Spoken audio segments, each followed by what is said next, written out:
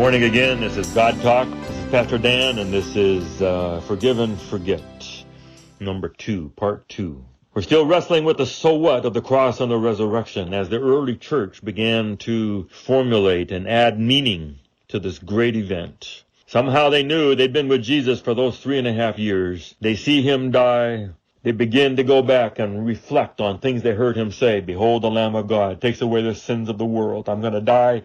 I will come back. I will raise back my life. Gradually, they begin to try to put this together, and Peter begins to figure this out. I think this means our sins are forgiven. I think our sins are gone. I'm not guilty anymore. Like I never happened. Jesus has forgiven me.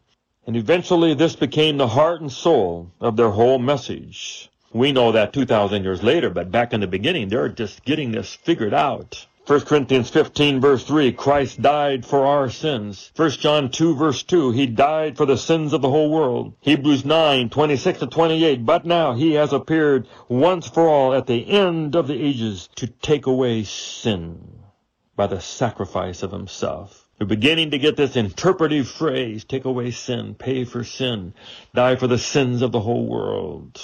And now that's our gospel. This is what we have in our theology. This is in Romans and Galatians and all our sermons. But it took a while for them to nail that down. But it's who we are. And sometimes I worry that it's become passé to a lot of us. Okay, we know that. We've got that figured out. But how can I get you and me and all of us to feel this the way we felt it the first time when you knew you sinned and all of a sudden it's gone and God has forgiven it and you know it's just gone? I read about some of the secretaries at Enron. They were making so much money, they put $1 million in secretaries' accounts. You go home and here's $1 million. This is like winning the lottery. If you like sport, this would be like getting a season ticket on the front row of all your favorite teams for the rest of your life. If you like travel, this would be like getting a pass to go first class on any plane anywhere to see anything you want. This would be, so good. For someone like me who loves scuba diving and golfing and skiing, this would be like scuba diving, the great places of the world, Great Barrier Reef and the Red Sea and Cancun and everywhere. And being able to golf Pebble Beach and St. Andrews and the great courses of the world and skiing Switzerland someday. If you were a student, this would be like you get a PhD tomorrow and it's done. You don't have to go to school anymore. If you're single and wishing you could be married, this would be, you could just point and you get them. All you have to do is go to the preacher and say, I do, and you're married. If you like clothes, this would be getting a credit card to Rodeo Drive. If you were sick, this means never being sick again for the rest of your life. If you're tired of doing yard work, this would mean your grass would never grow and it would be perfectly green and weed-free forever. If you're a kid, this would mean getting your driver's license or getting free Disneyland. This is getting a mansion on the beach in Hawaii. This is a refrigerator full of Ben & Jerry's ice cream with, it's okay on the chip diet. This would be me getting the Jaguar I've been waiting for all my life. It's forgiveness. Your sins are gone. They're gone. You don't have to worry about them anymore. But the question is it fair? Is this fair? God says, if you eat of this tree, you shall surely die. And we've all eaten of the tree and all have sinned. And God says, I'm taking you to heaven anyway. I went to the DMV. I brought a car in from Portland, Oregon, and I didn't do it at the right time, and they tried to give me a special dispensation, and she said, I think you really brought it in on this date. Would that have been fair? Is it that big of a deal what day you go in to apply for your registration, but it wasn't legal? Would it be fair to be forgiven for what day you brought your car over the state border? William and Kate living together 4 years. Would it be fair if God forgives that? Other people say, no. You got to follow the rules.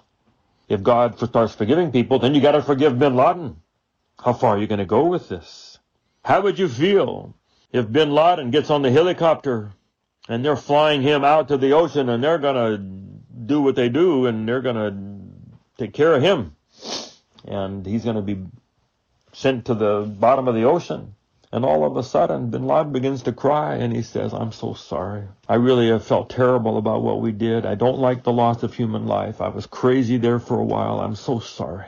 Please forgive me. Please tell the Americans I'm sorry for what we've done. And you can tell it's real. And the captain of the Navy SEALs is a Christian, and he says, you mean it? Yes. And they lead him to Jesus, and he says, I realize I've made some mistakes. I thank you for forgiveness and grace. And the captain says, if you're true with this, we're willing to forgive you. And they drop him off somewhere. He promises to never do this again. And we say, okay, we forgive you. No, you can't do that. People would say, no, you cannot. That's beyond forgiveness. You ask the Jews, can you forgive the Holocaust? No, you can't. Is it fair for God to forgive all sins, every murder, every rape, every child abuse? Romans 3:26 says God wants to be both just and the justifier. It has to be fair. God said, if you eat of the tree, you will surely die. Satan got everyone to eat of the tree. We've all sinned. And then God takes us to heaven anyway. And Satan says, not fair, God. I told everybody you're not fair. Sure enough. And God says, it is fair.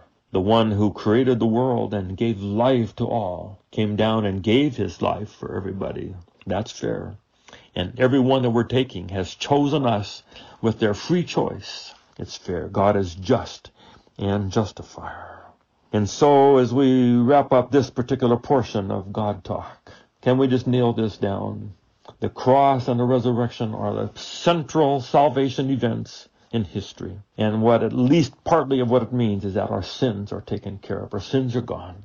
We don't have to worry about them anymore. Heaven's gates are open wide, and it is absolutely fair. God has this grand, magnificent system. We will study it throughout eternity, but we can understand enough of it to bow and say, it was exactly right, God. And we accept it, and we worship it, and we are blessed by it, and we thank you for it. Go today with your sins gone. Your sins have been wiped away. They're forgiven and forgotten.